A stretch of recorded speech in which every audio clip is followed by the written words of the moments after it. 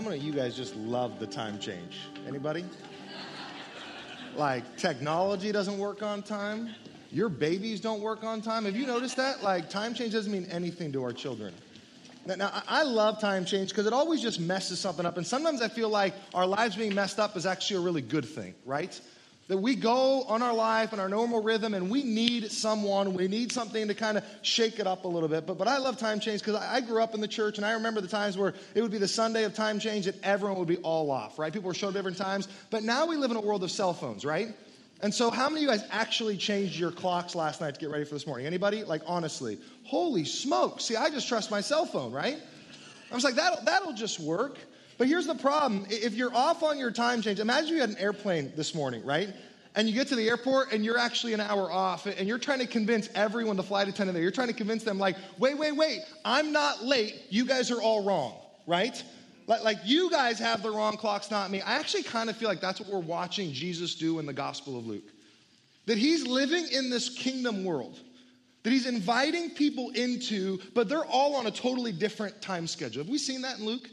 Jesus is walking and talking and preaching about this kingdom, but as he looks out to the people, they're like, wait, like we didn't change our clocks today. We don't know what you're doing, Jesus. We're totally confused. We're operating in a different schedule, at a different pace, in a different rhyme, and for a different reason. And that's what Jesus has been doing patiently for these last 3 years for the Gospel of Luke. He's been inviting us into a relationship with him, saying, hey, you need to orient your life and your clock around me. Because if you don't set your alarm before, when that alarm goes off, when that plane takes off, you're actually going to miss it. It's actually going to be too late because you didn't prepare for what was coming tomorrow. And so as we dive back into Luke this morning, I want to just remind us and really kind of start there. Walk through the Gospel of Luke. This is kind of the last hurrah, guys. We got 7 weeks of Luke. Like, I'm getting depressed. Anybody else? Like, maybe you're relieved. Maybe you're like, finally. No, 7 weeks left, and we're coming to the climax of Jesus, but here's where we've been. We started 2.5 years ago in the Gospel of Luke, in Luke chapter 1, verse 4, with the big idea of the entire book being what? Certainty. Certainty. I write these things so you might know about the things that you've heard, taught, and said about this Jesus guy, Luke writes to Theophilus. And then he goes on the next few chapters and he says, look, Jesus is unique. He's like nobody else. And we look at his beginning of his life. He was born like nobody else. He had a forerunner like nobody else. He was a 12-year-old like nobody else. And that was the beginning of his life in chapters 1 up to chapter 4. And then chapter 4, he started his ministry. Remember that? His first sermon, he went away to get ready for his ministry. The devil meets him in the wilderness, but Jesus overcomes because prayer is the work, because the Spirit of God is on him, and he begins to gather his disciples, and they go on this journey. They have most of their time in the Galilean ministry region.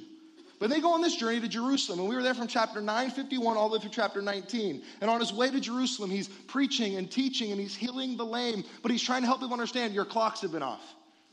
You've been looking for the wrong thing. You've been waiting for the wrong thing. The right thing is here, and he's right in front of you. You see why our theme for Easter is I saw Jesus win, right? Because we miss him. Right in front of his disciples, they miss him. Right in front of pre-believers, they miss him. And then he gets to Jerusalem. Now, why did he go to Jerusalem? Who remembers? To die. He went to Jerusalem to die. Now, that's not all of his life. He just spent his whole life living. But he gets to Jerusalem to die. And we've been in the Holy Week since chapter 1945 till now for the last few months. This sacred week that we talk about as believers, and I don't know about you, but even now during Lent, as we prepare for the Seder, we just got done with Maundy Thursday. If you haven't signed up for our Seder dinner yet, look in the worship folder. You have details there for the Monday of Holy Week. It's going to be available. Space is limited. But an opportunity for his disciples to walk with Jesus, to talk with Jesus, to sit with him at his feet while he teaches before his death. And so here we are now, the last 7 weeks for us, really the last 24 hours for Jesus. The last 7 weeks for us is going to be focused on these last 24 hours. Really, that's what the month of March is going to be about, the trials and the death of Jesus. And we're going to look at it in 2 different subparts. Today is part 1. Next week, I'll do part 2. And then on week 3, on Palm Sunday, we'll cover all of chapter 3 at once. Don't ask me how, just pray. And so that's where we're going for these next 3 weeks, getting ready for Easter. And this week, we're going to focus on the betrayal of Judas. But even before the betrayal of Judas, we actually see the disciples miss it again. Because that's what disciples do. And that should give you encouragement, church. Because if you're here as a disciple, as a follower of Jesus, first of all, I normally say 5:15 is my favorite service. Today, it's the 9 a.m. You know why? Because you're early. And I see a lot of you 5:15ers out there. You guys are just saints that are like, I'm going to go to the worst service. That was today. You're here. Congratulations. But I love this because you are the disciples following Jesus, and guess what? You're going to miss it this week too. You missed it last week. Be encouraged, but fight for your joy. Don't accept it. Don't accept your miss, and that's what we're going to look at today. Here's my summary statement this morning. If you have your Bibles, we're going to be in the Gospel of Luke. Shocker.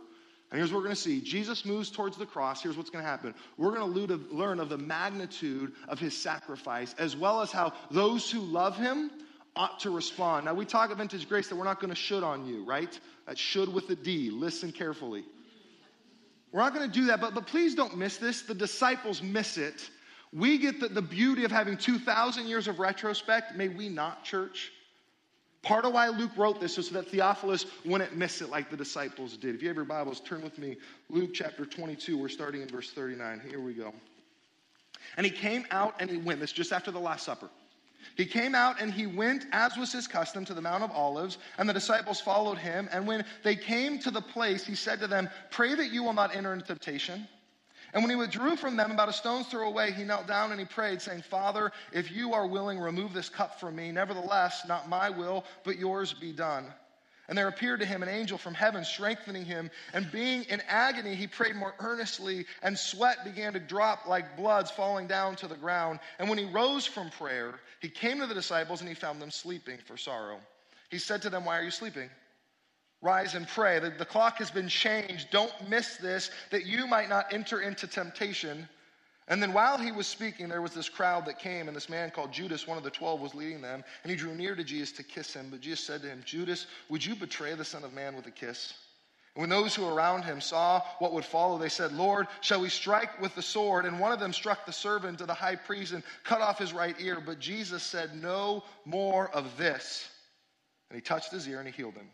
And he just said to the chief priests and the officers of the temple and the elders who had come out against him, "Have you come out against as a robber with swords and clubs?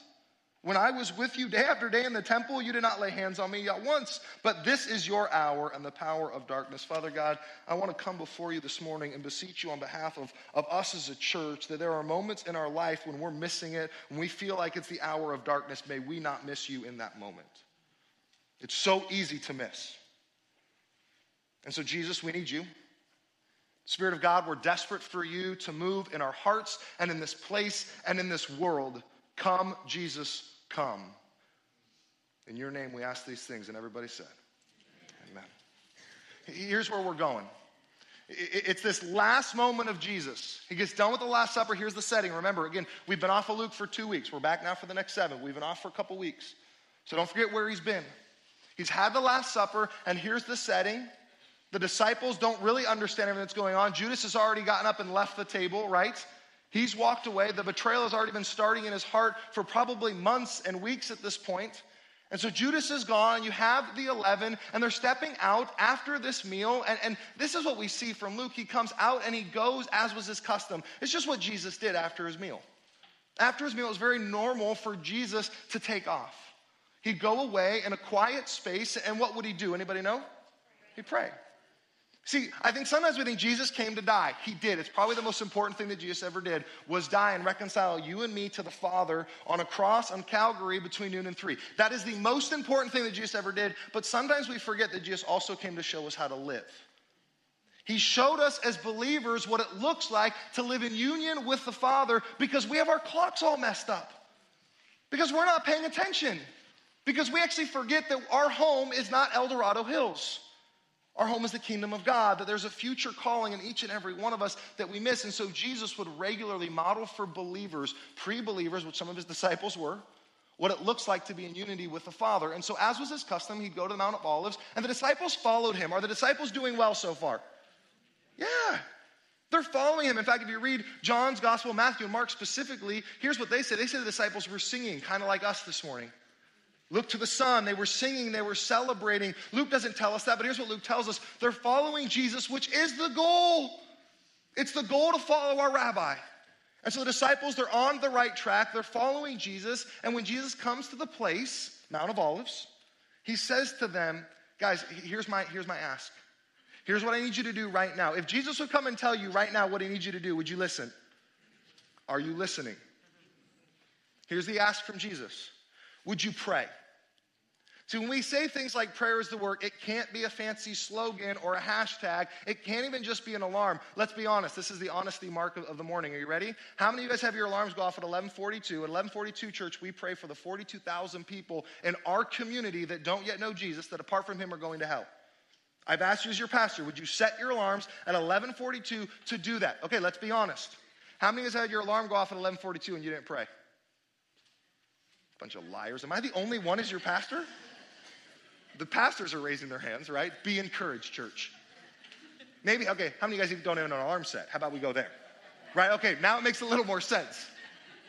Because we get busy because we forget what clock we're aligned to. And here's what Jesus says, if you don't pray now, you won't be ready for tomorrow. So he says to his disciples, pray. That prayer is a command. That's not like a strong suggestion. I try to tell my kids sometimes, this is not a strong suggestion, this is an imperative. This is a command, and it's not in the Greek, it's in the fatherdom, right? Children, are you listening? This is a present command. It means I need you to do it now, and it's going to be ongoing in your walks with Jesus. Pray. Now, here's the why. Here's the warning behind the ask. He says, I need you to pray. Why? Because you are in a battle with an enemy, and I pray that you don't enter in temptation. We live in a world with an enemy, and what is the enemy's goal in each and every one of our lives? To destroy our joy, to destroy our trust, to destroy our hope, to destroy our peace. Have you felt that this week? Anybody? There's an enemy that seeks to roam around, to seek, to kill, and to destroy. Who does he want to destroy? You and me. Every single one of us. C.S. Lewis wrote a great piece of work called The Screwtape Letters, where one of the enemy's main attacks is to convince us that he doesn't exist. Many of us live that way. We live in a world and in a time change that we're not actually thinking about the kingdom. When we don't live thinking about the kingdom, he's winning. Now, church, can I just tell you one of the things I'm most fired up about at Vintage Grace? I continue to meet people every week in life groups and on Sundays and at the baseball field and all over, and I'm talking about you. I continue to meet people that you're actually living for the kingdom. Thank you. Because that's what Jesus wants us to be talking about. It's what Jesus wants to be thinking about. But can I just make a note here? When Jesus says that we're going to storm the gates of hell, and I've added the whole water pistol mentality, right? Because many of us feel like I don't have like a hose. I just got a water pistol. It's like a one-shot water pistol. That's okay. But as you take ground of the enemy, how does the enemy feel about that? Again, I'm not trying to be confusing here. The enemy doesn't want his ground taken, and many of you stand up every Sunday, you come and you gather, you scatter at the end of every Sunday to go be the living proof of loving God. How does the enemy feel about that? He's ticked. Church, that's like the greatest compliment. You are ticking off Satan. And so here's what Jesus says, disciples, you're going to do this. You're going to drive the enemy nuts. You better be praying. You better be praying, because if you don't, you're not going to be ready for what tomorrow comes. And so he tells his disciples, pray that you might not enter into temptation. And here's what I love about Jesus. He's kind of giving us a temp check. Every morning we wake up and the kids say, hey, Dad, how hot is it outside? Why? Because they want to dress accordingly, right? Jesus is simply saying, disciples, do a temp check. Are you ready? Check the temperature. Be ready for what you're going to walk out to. Gird up for battle, church. That's what he says to the disciples. And so here's what I love. Vintage Grace, you are taking ground of the enemy. He is ticked. Please hear me. That blesses me. But you know what comes with blessing? Trials. This last month has been hard. We sat in staff meeting this week as a pastoral staff. Many of us praying and weeping because we've done a temp check, and here's what I'm seeing in marriages, in finances, in relationship with our children, you name it. It has been hard, and maybe that's not you, but if it is you, please hear me, we are with you. Insecurities are rampant. Satan is poking at you. He is prodding. He wants to discourage you. He actually just wants to take you out. Church, pray that you might not enter into temptation. And the two best things we can do when the enemy attacks, and we've seen this throughout Luke, is we need to call it out. When the enemy blitz on our blind side, we've seen this the last few chapters, right? When the enemy blitzes on our blind side, here's the best thing we can do, church. We can call it out and say, enemy, you have no power here. You have no authority. Pray that you don't enter into temptation. Church, are we listening? Because if we're listening, we'd pray. If we're listening, we wouldn't be discouraged by the attack. Then we'd be like, sweet! What a compliment, church, because Martin Lloyd-Jones says it this way, there is no disease in a morgue. Church, we are not dead. He is risen, he is alive, and he is taking ground in our area. Amen? I mean, I'm pumped and I'm cautious. That's the disciples should be. They're pumped and they're cautious. So we call out the attack of the enemy and then we call on God. Because if we recognize that you and I have no power against the enemy, then what are we going to do? We're going to pray. We're going to pray and we're going to watch and we're going to stand up with boldness and we're going to say, no, you have no authority here. You have no power here. And so when your wife comes at you and when your kids come at you or when they don't come at you and they take off and they run away from you, and when your spouse bails, and when the job market crashes, because I know it's good right now, but it's not going to stay good. I don't mean to be a doom and gloom guy. It's just called the cycle of life. But God is constant and never changing. So let's do the temp check that we might not enter into temptation. Here's all about Jesus. He never asked us to do something that he hasn't already done for us and with us. Jesus doesn't ever ask us to do anything he hasn't done for us and with us. So what is Jesus going to do? He's going to go pray. And so he withdraws with them about a stone's throw away. That there's this distance between them and the disciples. It's a distance of actual geography and proximity, but it's also of intimacy with the Father. There's a gap. They're still living on a different plane, a different time change. And so Jesus withdraws and he goes away. But notice his posture when he prays. He kneels down and he prays. I think, again, my metaphor, but he opens his hands. A sign of surrender. That's the attitude of Jesus when he comes to pray. I don't know about you, but maybe when you used to come to your Father, we think of praying as asking. It's what it is, but often we would ask with a little bit of an attitude, right? I want this. I need this. Look at the posture of Jesus, kneeling down, open-handed, praying. And here's the ask with the attitude. Father, if you are willing, remove this cup from me. Does Jesus want to go to the cross on some level? Some level, yes. On some level, what? No! Fully God, fully man. The fully man side says what? This is going to hurt. Don't miss this. I think too many times we look at Jesus and we say, yeah, but it wasn't that painful. What? You want to try? Here's what Jesus says to his Father. Father, if you are willing, would you remove this cup from me? You're God. You are God. If there is any other way, here's what Jesus says. Let's do that. Now, that's not a sin. The sin would be in the attitude of saying, God, fix this. This is your problem, Father. These are your people. Fix this. No, the Son goes to the Father and says, Father, if you are willing, would you remove this cup from me? Nevertheless, do you see the but God there? Nevertheless, God, I trust you. I trust that your better is better. Not my will, but your will be done. Again, church, this is one of the most beautiful prayers. Here's the problem. We all know it, but can we actually pray it? Father, as I look at my life, as I look at my circumstances, I want these circumstances different. Is that a bad prayer, church? No, I don't think so, not according to Jesus. I want my circumstances changed. I want them different. But God, I believe something in you. I believe that no matter whatever it is that I'm in the middle of, and I'm just speaking generalities because I love this, because after today someone's going to say, did you talk to Drew about our marriage? No, I just know that if you're a part of your marriage, it has issues. It's not even funny. That's real. See, here's the reality. God created us in this world, and he knows that we are desperate and dependent for him, and Jesus models that. Jesus isn't lacking anything, but he's very clear to the Father in his dependence, going, God, if there's another way, would you please? But I trust you. But I trust you. I trust you in the midst of this. In fact, I trust if you have me in the middle of this trial, it's actually what you want for me. Because you're going to meet me here in a way that I want to experience you another way, so your will be done, he says. Now I want to talk about this just for a moment because I think of this as Quikrete. Anyone ever use Quikrete? Built a fence in your backyard? Or it's this cement that once you mix it and you pour it in, it solidifies how fast? Anybody know? Quick. You guys are smart. Woo! That was the Spirit of God. I'm confident. It's quick. It's quick. And so I want to talk about this right now because if you're standing and the Quikrete gets poured in and you haven't already understood and come to the decision that if I'm standing in this pit and Quikrete comes in, what should I do? Get out.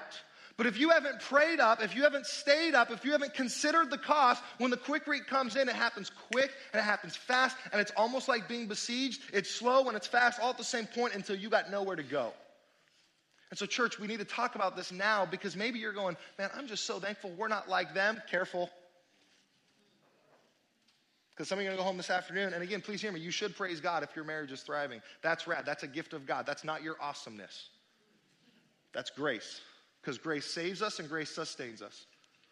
But as that happens, you need to be on guard now, because when the quick read comes, you need to be ready to run towards Jesus. Be on guard, he says, your will be done. Because let me just say it this way. I don't want to speak in absolutes. But if we don't pray up today when things are good, we won't be ready for him when things are bad. And I'm never saying it's too late, but my theology of more joy in Jesus, it was already starting before the cancer diagnosis of my son. It was affirmed during that diagnosis. But let me be very clear. If I didn't believe it before the diagnosis, I sure as heck wasn't going to believe it in the middle of it. When the rubbish hits the fan, I have to believe that God is in control. I have to believe that his better is better. And I got to see that this week in one of our people. It was so rad. A family that wanted to have a kid for a long time, wasn't able to have a kid, and then they had a kid, and guess what they encountered when they had their baby? Massive complications. I mean, you fight for your joy, you fight for child, and you get the child, and then everything is like, wait, this wasn't the plan, right? This isn't how it was supposed to go. And even talking to him last night, he goes, you know what's been incredible is I don't even think I realized at times just how bad it really was. I don't know if that was God's grace protecting me or if that was God's gift saying, no, you just trust me. But make no mistake, this family believed that God's better was better before they couldn't have kids, when they had kids, and when the kid that they had, they didn't know if they were going to be able to keep.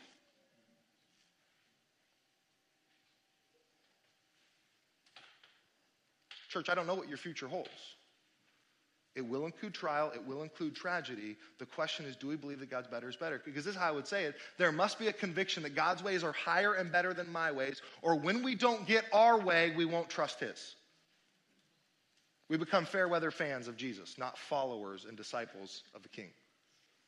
And so Jesus says, disciples, you need to pray. You need to pray this way so that you will not enter temptation. And so Jesus keeps praying, and he's stressing on some level. He's looking at the future that comes. I don't think it's a sinful stress, but he's saying, I don't want this pain. And then in that moment of saying, God, if there's another way, do this, an angel of God appears to him. Why? Because God hears us. Because God hears our cries for help, and he always meets us. And so God is crying out, and God through an angel comes and meets you. You can look up these verses later. We see it in Elijah the prophet. We see it in Psalms and in Daniel multiple times where God sends an angel to meet us in our moment of need. Make no mistake, when we talk about the living proof of loving God, that's part of our call, church, I think, is actually to be the hands and the feet of Jesus and his angels. On some level, to put angels out of a job, right? Because we're just living and loving like Jesus and his beings would. And so in that moment, an angel appears to Jesus and strengthens him from within. God answers the need of Jesus in his desperation, in his dependence, saying, Father, your will, not my will, be done. And being in agony. See, notice this, when the angel comes, it's not like, oh, you know what, we're going to change our plan. God's like, you're right, Jesus, there is another way. I totally forgot. No, he says, this is the only way, Jesus. But Jesus, you trust me, so we're going to the cross. See, sometimes Jesus doesn't take us out of our moment of pain. He inserts himself in it. That's what we can't miss. He meets us in that moment. And even though his agony of pain, he continues to pray more earnestly. He continues to submit to the Father. He continues to literally sweat that becomes like these great drops of falling blood down to the ground. And he recognized that God answers prayers in three ways. Yes, no, and what else? Wait, is that not like the answer, right? Like faithfully the answer is wait. Because God doesn't want us to miss the blessing in the mess. We're so anxious at times to move past what we're in the middle of that we actually miss what God has for us right here, right now. And so God often answers wait, but he always provides the sustaining grace and the strength from the Spirit that we need, which is what I think he does for Jesus. He says, Jesus, I'm not going to remove this cross from you, but I'm going to meet you in every second of that moment as you go to Golgotha. And so that's what we see. We see Jesus' emotions are real. They're raw. Church, don't hide your emotions. Cry out to God. He can handle it. He's experienced them. It's why Jesus sits at the right hand of the Father, beseeching him, interceding for you and me in those moments of pain and of suffering, saying, would you help, God? Would you meet my brother? Would you meet my sister in this moment as they are where they are? They need you. And you know what God's really good at doing and being? Meeting yours and my needs. The problem still for me comes when I don't actually go to him when I have a need. I try to fix it, and then I go, okay, God, I'm stuck. See, Jesus knows what's coming. The first place he goes, because that's his habit, is getting away to the garden to pray. That's just what he does. That's just who he is. That idea of praying without ceasing is not a new concept to him. He can't imagine life without being connected to the Father. And so that's what we see from Jesus. And so Jesus gets the strength. It is game time. And so he arose to pray. He got up. He said, let's go. It's time to pray. And I think at this point, he's kind of pumped. Now, he's probably a little exhausted. He's probably a little fatigued, right? Sweating blood. He gets up and he goes and he's like, but guys, it's game time. You ever get pumped up for a game? I feel this way like every Sunday morning. Right? I get a little giddy. I'm like, it's game time. We're going to gather and then we're going to scatter. Let's go. And so Jesus, I think he's a little pumped. He's exhausted, but he's pumped. And he arose and he goes from his prayer and he comes to the disciples, his teammates, right? He's like, guys, this is it. God said we're going to go to the cross, but it's okay. God's got a plan. Let's go. And what does he find his disciples doing? Sleeping. How? For sorrow. You ever been so overwhelmed and so tired and so exhausted by the circumstance of your life, you just pass out in exhaustion? Like at 4 p.m., speaking from experience sometimes, right? Again, that's what's going on. And I don't want to beat the disciples up because we're going to talk about Judas in a second. He really does betray Jesus. But on some level, this sleeping for sorrow is a piece of betrayal. Why? Because Jesus asked them to pray and they didn't. They fell asleep. And so even Jesus' question here when he says, why are you sleeping? That communicates, look, I get that life is hard. I get that life is tough. I get that cancer stinks. I get that your marriage has issues. I get that your job is tough and your kids aren't perfect. I get that in spite of what Instagram says. I get it. I get it. But he says, why are you sleeping? See, what he's saying is that's not an excuse to bail, church. That life is hard is not an excuse to bail. In fact, that life is hard is the whole reason why we must pray. It's the whole point, just like you're proving my point here. So he doesn't let him off the hook. What does he say to him? Rise and pray. He says, when that alarm goes off and you skip it, next time it goes off, rise and pray. What? And he's like, I got a whole new plan for you guys. You failed on the first, I got a whole new plan. No, he doesn't. Look at the words. They're the same. Pray that you would not enter into temptation. Because life is hard. Because hell is hot. And because the enemy wants to destroy you and me, and we're going to see that. We're going to see that next week in Peter, that the enemy wants to take us out. So rise and pray that you might not enter into temptation. And guys, this is the call of our church, that we would be the living proof of a loving God. That we would set our alarms for 11:42, that we would pray and we would watch for opportunities to engage in the darkness. Because we do believe that prayer is the work. Because we do believe that every one of us is overwhelmed at moments with sorrow. And we're going to sleep. It's why we need community. It's why we need life groups. We need people to come alongside. And it was so cool talking to this family, even just last night, with their baby saying, I love that my life group loved us. I know they were praying for us. We felt those. As a hospital dad myself, I get it. Because we can't do it on our own. Because on our own, we sleep for sorrow. Every single one of those disciples, boom, gone. But Jesus says, don't. Recognize the blind side. Be on guard. Church, don't be discouraged when you live in sorrow. Recognize that as an opportunity to step into Jesus, that he would meet you there. And so Jesus rises. It is game time. And he goes. And so don't miss this. We're under attack. That's a real thing. We must recognize that. We must fight for each other and for the glory of God. And while Jesus was speaking, so as this is going on with his disciples, this crowd of people starts to come up. So you don't miss this. There is no stop between the first paragraph this morning and the next paragraph. It's instantaneous. It's while it's happening. And I just want to note real quick, here's what I love. Jesus is getting ready to get taken out right now, right?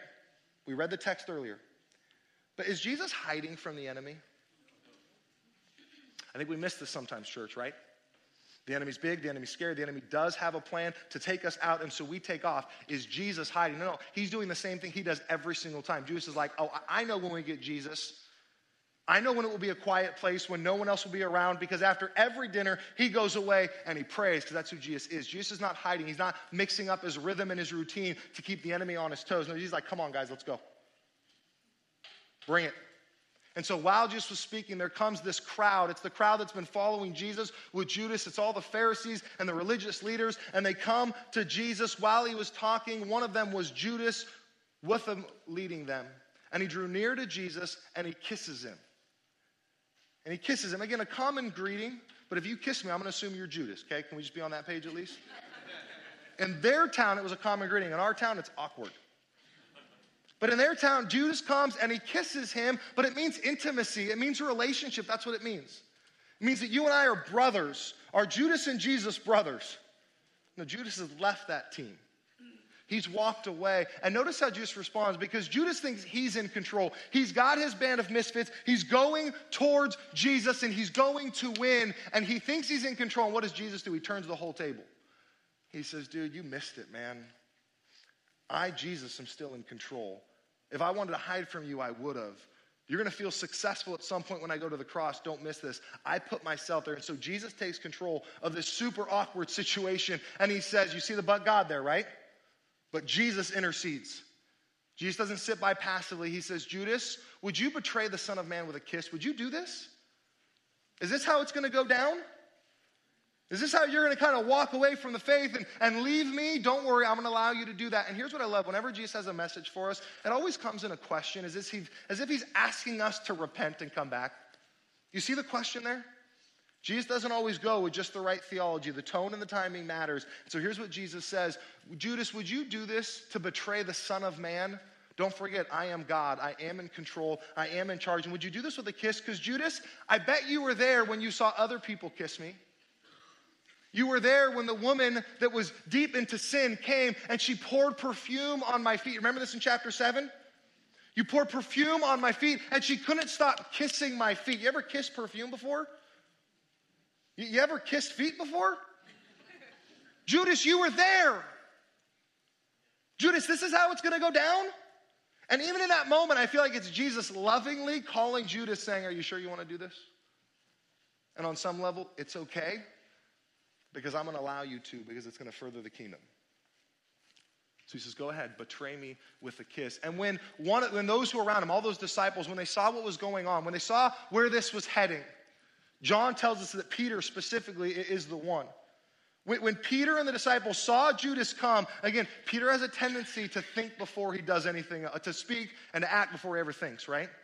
And so we see this in Peter. Peter cries out. It could have been someone else, but Peter cries out, Lord, shall we strike them with the sword? They got swords. They got pitchforks. It's game time. And Jesus is like, you were sleeping during game time. Like game time was before. Now it's just the replays of what's going to happen. This is a Sports Center top 10, right? And Peter is faithfully on the Sports Center not top 10. You see that? And so here's what Peter does. Peter asks the question, which again, you're like, sweet. Peter's getting it. Ask before you act. But he never waits for an answer, does he? Peter, according to John, strikes the servant of the high priest and cuts off his ear. This is, again, a picture of Peter not being prepared. See, church, so often I think we need to defend Jesus, but we never actually pray to Jesus and say, Jesus, what do you want us to do? And Jesus was like, wait, I need you to turn the other cheek this time. And next time, here's the game plan. I need you to turn the other cheek. And next time, here's the plan. Hold on, it's going to surprise you. I need you to turn the other cheek. And we, as the church, at times respond with violence, and we actually miss that Jesus is like, no, I got this. And so Peter responds the only way that he knows how. Here's the problem. His clocks aren't aligned with Jesus' clocks. Do you see that? And so he responds in this way, and I love Jesus' response here. Don't miss the rebuke. But Jesus, again, more but gods everywhere, but Jesus said, no more of this. No more of this, Peter. See, here's what Jesus is doing. He's rebuking his disciples up until the very last moment. No more of this, Peter. You better pray, because actually tomorrow is going to be even harder than today. No more of this. Trust that my better is better. And he doesn't just rebuke him with his words, but then notice this is Jesus' last miracle, and Luke just kind of throws it in as like a tag on to the story. You see it? Oh, and by the way, he grabbed his ear and he shoved it back on. You see that? And he touched his ear and he healed him. Because again, Luke's already told us this, the miracles aren't even what's most important. Now this miracle matters, the message matters as well. Peter, knock it off. Why? Because the Jews are going to go to the Roman centurions, they're going to go to the Roman leaders, they're going to go to the Roman officials, they're going to say, Jesus is trying to stir the pot and create a coup against Rome. And Jesus is like, are you kidding me? I just healed that dude. And I told my disciples to knock it off. See, way too often pre-believers judge Jesus by followers of Jesus. And guess what, guys? All too often we're not a very good picture, amen? Repent of that. Don't just agree with it. Repent of that and say, Jesus, change me from the inside out. I don't want to be like Peter anymore. I know it's natural. It's natural to fall asleep in sorrow. It's natural to give up. It's natural to unplug. It's natural to say, I'm done. Don't. Trust is better is better. So Jesus says to Peter, no more of this. Knock it off. And he touches his ear and he heals him, saying, there is no legitimacy to your attack of me as trying to stir us against the Roman Empire. No, I am for the Roman Empire. Heck, I created it. And when I want it to be done, it'll be done. I don't need to create a coup. That's how quick it'll happen. And so we see this go on. And then Jesus said to the chief priest, because after every miracle, there's a message. After every miracle, there's a message from Jesus. And the message is more important than even the miracle. And then Jesus says to the chief priest, the officer of the temple, and the elders, you have now come out against me. Have you come out against me as a robber? Like, do you even need swords? Are they even going to help you? You clearly don't get who I am because your swords aren't going to allow you to take me. I'm going to allow you to take me, Jesus says. But again, he does it with a question. Do you see that? He does it simply asking a question. He's saying, guys, don't miss. This is the fulfillment of everything I've been talking about leading up to this point. This is the fulfillment of chapter 22. Disciples, don't be caught off guard because you've prayed up and you've stayed up because you've seen the blindside blitz. And Peter missed it, right? Peter totally missed the blitz. It's why he takes off the ear. It's why he pulls the sword, because he forgot. Jesus was saying, no, I'm going to lay down my life. I'm in charge of these circumstances no matter how bad they look and they appear. And here's Jesus continuing on to those people. He says, when I was with you day after day in the temple, in daytime, when the light was out, you never came after me, did you? Never once. Why? Because you could attack me, Jesus, all you want, and you will never find anything against me. You waited until darkness. You waited until there were lies and there was deceit. And again, don't miss, I think, part of the metaphor here. In the daytime, the light exposes the darkness, but in the darkness, it tends to hide. And don't miss what Jesus says here. You do not lay hands on me, but this is your hour, darkness. Satan, this is your hour. You minions from the evil one, this is your hour, and this is the power of darkness. And make no mistake, that power is strong, and it's legitimate, and it's real. But our God is a lion, amen? Roaring, the King of Judah, and he fights our battles, what? For us. Because we cannot fight them on our own, church. So stop. Stop trying. So I'm just going to ask you right now where you are, because I don't want to miss this for each and every one of us in this last 24 hours of Jesus' life. That he's inviting us to him to step out of the darkness, to say, no, you know what? My life is a mess, but God. And so I'm just going to ask right now, just as you are where you are, we're going to pray for a moment, because if Jesus tells us to pray twice and we go a whole service and we just talk, then we miss the point of the message. Open your hands where you are and just start talking to God. Say, God, I am a mess. God's like, oh, I never knew. Say, no, I knew that. I knew that you were a mess. I knew that you had issues. I just want to ask you right now, just cry out to God. What is it? What is it that you're holding on to? What is it that you're not trusting him for? If you're not trusting God for something, you're not alone. That's what it means to be a disciple of Jesus. But disciples don't let disciples die. We don't let disciples just live on their own. We fight for our joy. And so right now I want you to do the best thing you can do to fight for your joy, which is open your hands and say, God, I need help. God, I am desperate and I am dependent for you. Lord, lead me not into temptation. Deliver me from evil. I just want to give you a minute. And as you pray, I want to invite the ushers forward, because we're going to pray and then we're going to take communion. We're going to ask God to meet us in our moment of brokenness right now, just as we are where we are. Your heads are bowed, your hands are open, you're saying, God, help. We live in a world of darkness that is broken, that is messed up. Help me, Jesus. It's the best thing we can do with our lives.